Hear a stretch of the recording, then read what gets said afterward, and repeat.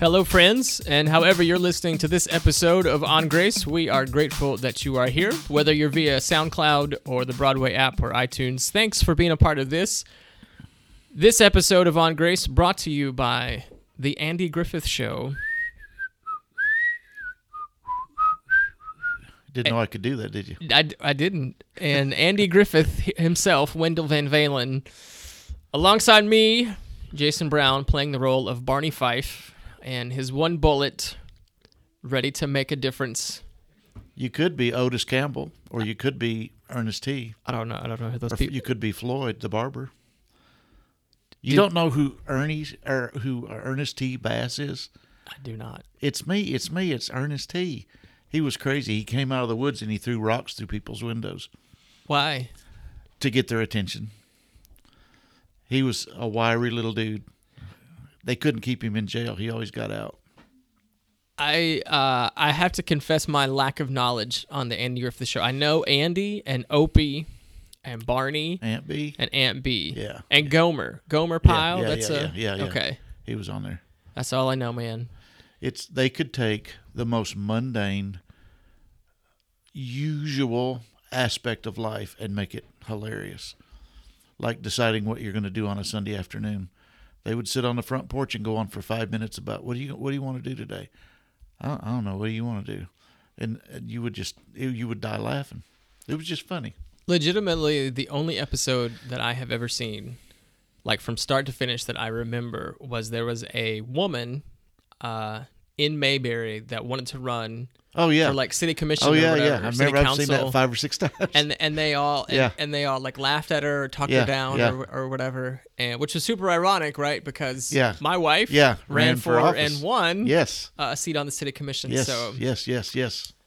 Yeah, she was the druggist. She ran the drugstore, and Andy wound up reversing course and supporting her, and she won. Yeah. So it's pretty cool. Yeah. So.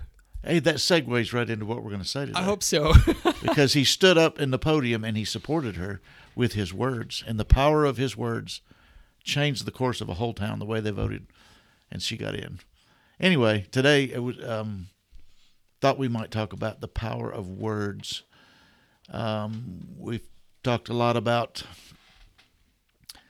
looking for the kingdom of heaven in each other, looking for what God is doing in each other. It's a theme that Wayne has brought up over and over. By the way, he's having chemo today right as we speak. So if you're listening, continue to pray for Wayne. He's in Nashville. But anyway, the theme that he brings up over and over is that God is at work in everybody all the time, and we look for what God's doing and we participate in it. So what does that participation look like? And I think a huge part of that is to call out what we see, to literally verbalize, hey, I see God doing this in you. And not just attaboy or attagirl or I really believe in you or I'm your cheerleader or whatever. It's not just that. It's that we really believe in the power of words. And we were talking before we got on here, JB and I were about just the first thing we ever see of God in Scripture is Him speaking. Before we see anything else, He starts talking, and when He does, just enormous things happen, at least in that story. And as you go through Scripture, the old patriarchs in the Old Testament, they would gather their kiddos around their bed before they died, or even before then, and they would bless them, and the power of their words would shape the life of that person. And I mean, you can go all through Scripture and they talk about the power of words, but specifically, what do we see in each other that we just carry home in our pocket? We don't, we go home and talk to our spouse. Man, I spent half an hour with so-and-so, and man, it's so cool to see what's going on in them. Well, did you tell them? Well, no. I didn't want to create an awkward moment. I mean, we were eating at, Jimmy John's or something. I didn't want them to break down and cry. That would have been so awkward. So we just don't say anything. And shame on us. We don't like shame, but shame on us. I mean, we need to speak those words. Have you ever cried at Jimmy John's? Yes. I mean, true, Jimmy. But Wayne and I always have eaten at Culver's, which I love Culver's French fries. And two old men sitting there crying over. I mean, we've sat there and just bawled like babies, and you just try not to look around. You just think, I hope nobody's looking. But we've had some deep moments there, and part of the discovery of this is what we did together as we spoke into each other's lives. Is, dude, this is what I see in you, and then we've had some really deep, moving moments. But I mean, you've done that with me. I've done that with you. I mean, it's just, Yeah. Do you have to reach a certain level with somebody before you can do that, or can you? I mean, it seems like if you legitimately see something God is doing in somebody, why not? Why not say what you see? Because there's power in what you say, but that echoes for a long time in their spirit when they walk away. They don't easily dismiss what you just said to them. So you mentioned doing it with Wayne. I know you do it as a pastor with your people that you that you're with. Yeah. When have you done it to somebody who like was a stranger or somebody who you didn't know super well, or how did that happen? How did it work? I can tell you a little story. We went and got our taxes done. I don't know if I've told you this personally, this story before, but went and got our taxes done, and did I tell this last week on the iTunes? I don't remember. I'm old. You can edit this part out. My mental fumblings. But I didn't tell you this story, did I? I don't think so. Okay. So we went and got our taxes done, and there was this little lady who kind of ran the desk there and put you in line to go get your taxes done. And so we have we're filling in our papers, and this young Asian guy came in who was pretty hip, you could tell, and he had some parent figures with him, and it was obvious that his pants might not have been pulled up all the way. So she immediately kind of verbally arrested him, like, dude, are your pants, no ma'am, my pants are, So that was the first we saw of this dialogue between the two of them. And she said, are you here to get your taxes done? He said, no ma'am, I'm just bringing my aunt and uncle. Well, how old are you? Well, I'm just 17. Well, shouldn't you be in school? Well, ma'am, I got kicked out for fighting. Well, can't you go to alternative school? I mean, she was really grilling him. And he was like, no, they won't let me in alternative school. They were going back and forth, back and forth. And so finally she was like, well, I want to help you. So she started hooking him up on her little Nook with some sort of work thing he could get in on, where they would give him money to get started. I forget what it was called.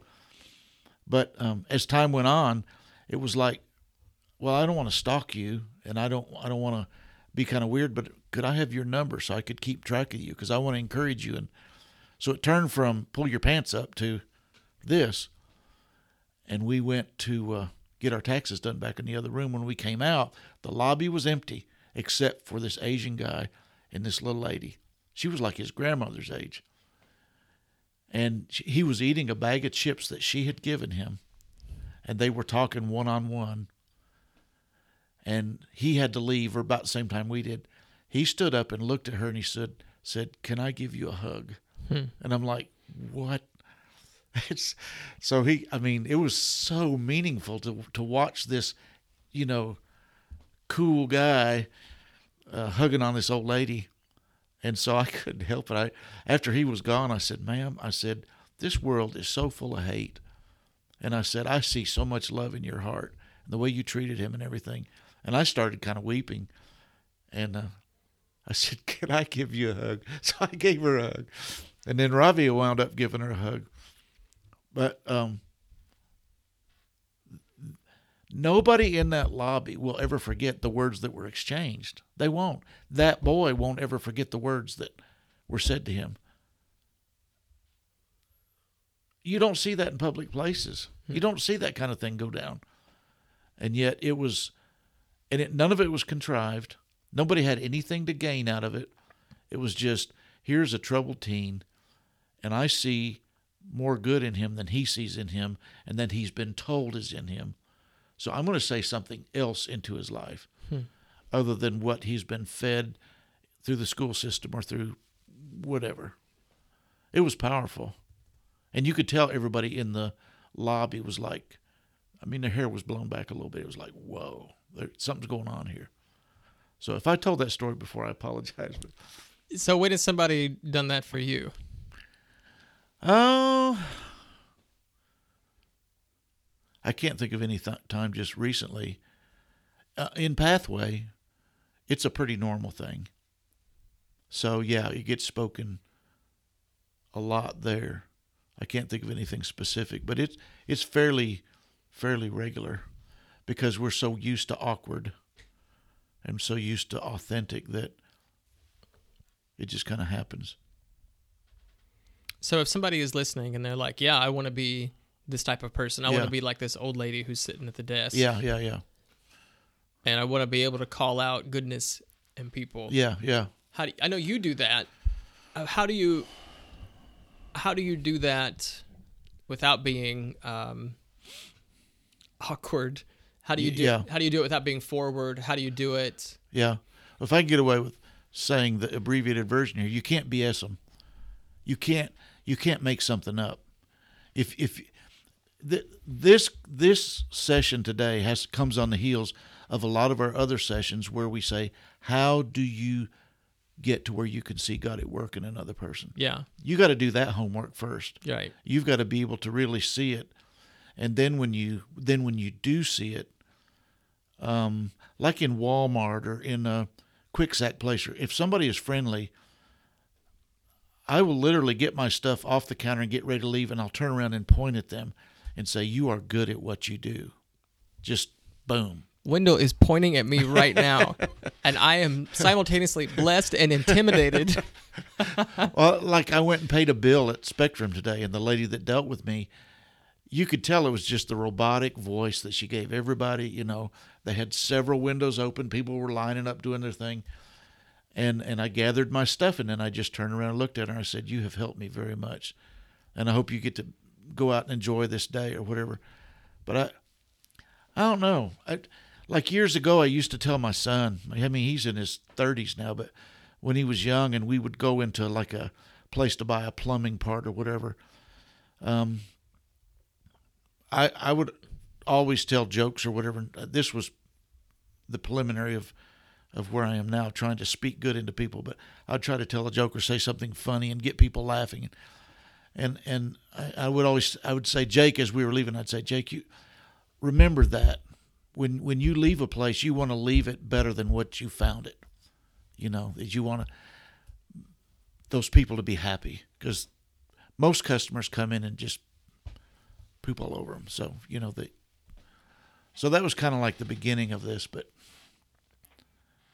it's gone far deeper. I think you also need to really believe in the power of your words. That grace is unbelievably powerful. So, I mean, I see you do it with your teens, with your students. Do you calculate that, or is it's just your mojo? No, I think, you know, like you said, there is, for those of you who don't know, I really love teenagers and recognize, like, in my own life that I was probably an awkward teenager, and probably an awkward adult, but, you know, very much. He's smooth as silk, everybody. That is not true. He just said, don't BS him, and there No, he did. I work with this guy all the time. And I think as a teenager, it's very difficult to see yourself honestly, or to see yourself Yeah. authentically. Yeah. You know, because you have all of these hormones going on. You have all of these things changing at an incredibly rapid pace. It's almost confusing. It's incredibly confusing. yeah. Yeah. And so to be able to say, hey, I think God's at work in you. I think you're really gifted at this. You know, I see the way that, like, you work with these kids, or Yeah. I see the way that people respond to you. You know, Yeah. it's a big deal. But I mean, I think kind of like you, like for me, repeatedly in Scripture, the delivery mechanism of grace is words. Yeah. You know, and like you said, I mean, it's creation. I mean, life is created by words, and then you have that whole thing, like, you know, you can't, fresh water and salt water don't come from the same spring. Right, So essentially, you're right. either speaking life, Yeah. or you're speaking death. Yeah. And I think you're right that particularly for teenagers, but I would say everybody now that I think about it, like words have a way of penetrating into your heart in a way that I don't know what else does. If you think about being on some kind of subway, and well, most subways are smooth, but it gets really bumpy, and you're rocking and rolling, and you go through this tunnel, and it's dark. You're scrambling for something to hang on to. You want something. So when you speak that into a teenager's, because that's where they are, they're in a dark tunnel on a really bumpy ride, and to speak something into their life says, here's a handle. It's not the only handle. This is not all of who you are, but this is what I see in you. That's tremendous. Yeah. It's empowering and encouraging, but it's also stabilizing. And I can make this. I can endure this ride. Yeah. Because I got this one handle. Because somebody that really matters to me sees this in me, and they spoke it, and boom. Well, I think the question that teenagers especially, but maybe everybody, the question they're asking is, who am I? Yeah. And am I good enough? Yes. For whatever. Yeah. And so to be able to say, this is who I see you as, and you are good enough, I think is incredibly powerful, whether you're a kid or teenager or adult or old guy. Yeah. One of my favorite things to do, you mentioned the teller at Spectrum. Yeah. One of my favorite things to do is like at the drive-through, or when your server comes up to the table, is to because their first question is like, "Hi, how's it going? What do you want?" Yeah. Yeah. And so what I try to do is discipline myself to put a stake in the ground there and say, "How are you today? Like, how's it going?" Yeah. Which inevitably throws them off. Yeah. You know what I mean? Like they have to look up from their pad, or in the drive-thru, it's like, "Oh, I'm good. How's it going?" So yeah. And every now and then that will actually start a dialogue that goes places you never dreamed it would go. You never know. People want to be heard, but they also want to hear. Yeah. They want to know they matter, and they want to know that their voice is heard, but they also want to say, somebody see something in me. Please tell me what you see. Yeah. There's just something about that. And I think in doing that, like you are rehumanizing the person. Do you know what I mean? Like particularly for somebody who is working. Yes. You are, by virtue of the things that you say, by virtue of stopping and saying, "How are you?" Yeah. There's an element of like, I see you as more than just a cog in a machine. Yeah. And I value that. Yeah. So good. But I think, our time's getting really close here, but instead of starting with, I need to come up with some big, profound statement, you could just do you're good at what you do, or thank you for taking such good care of me. It didn't go unnoticed. I noticed, That's so simple.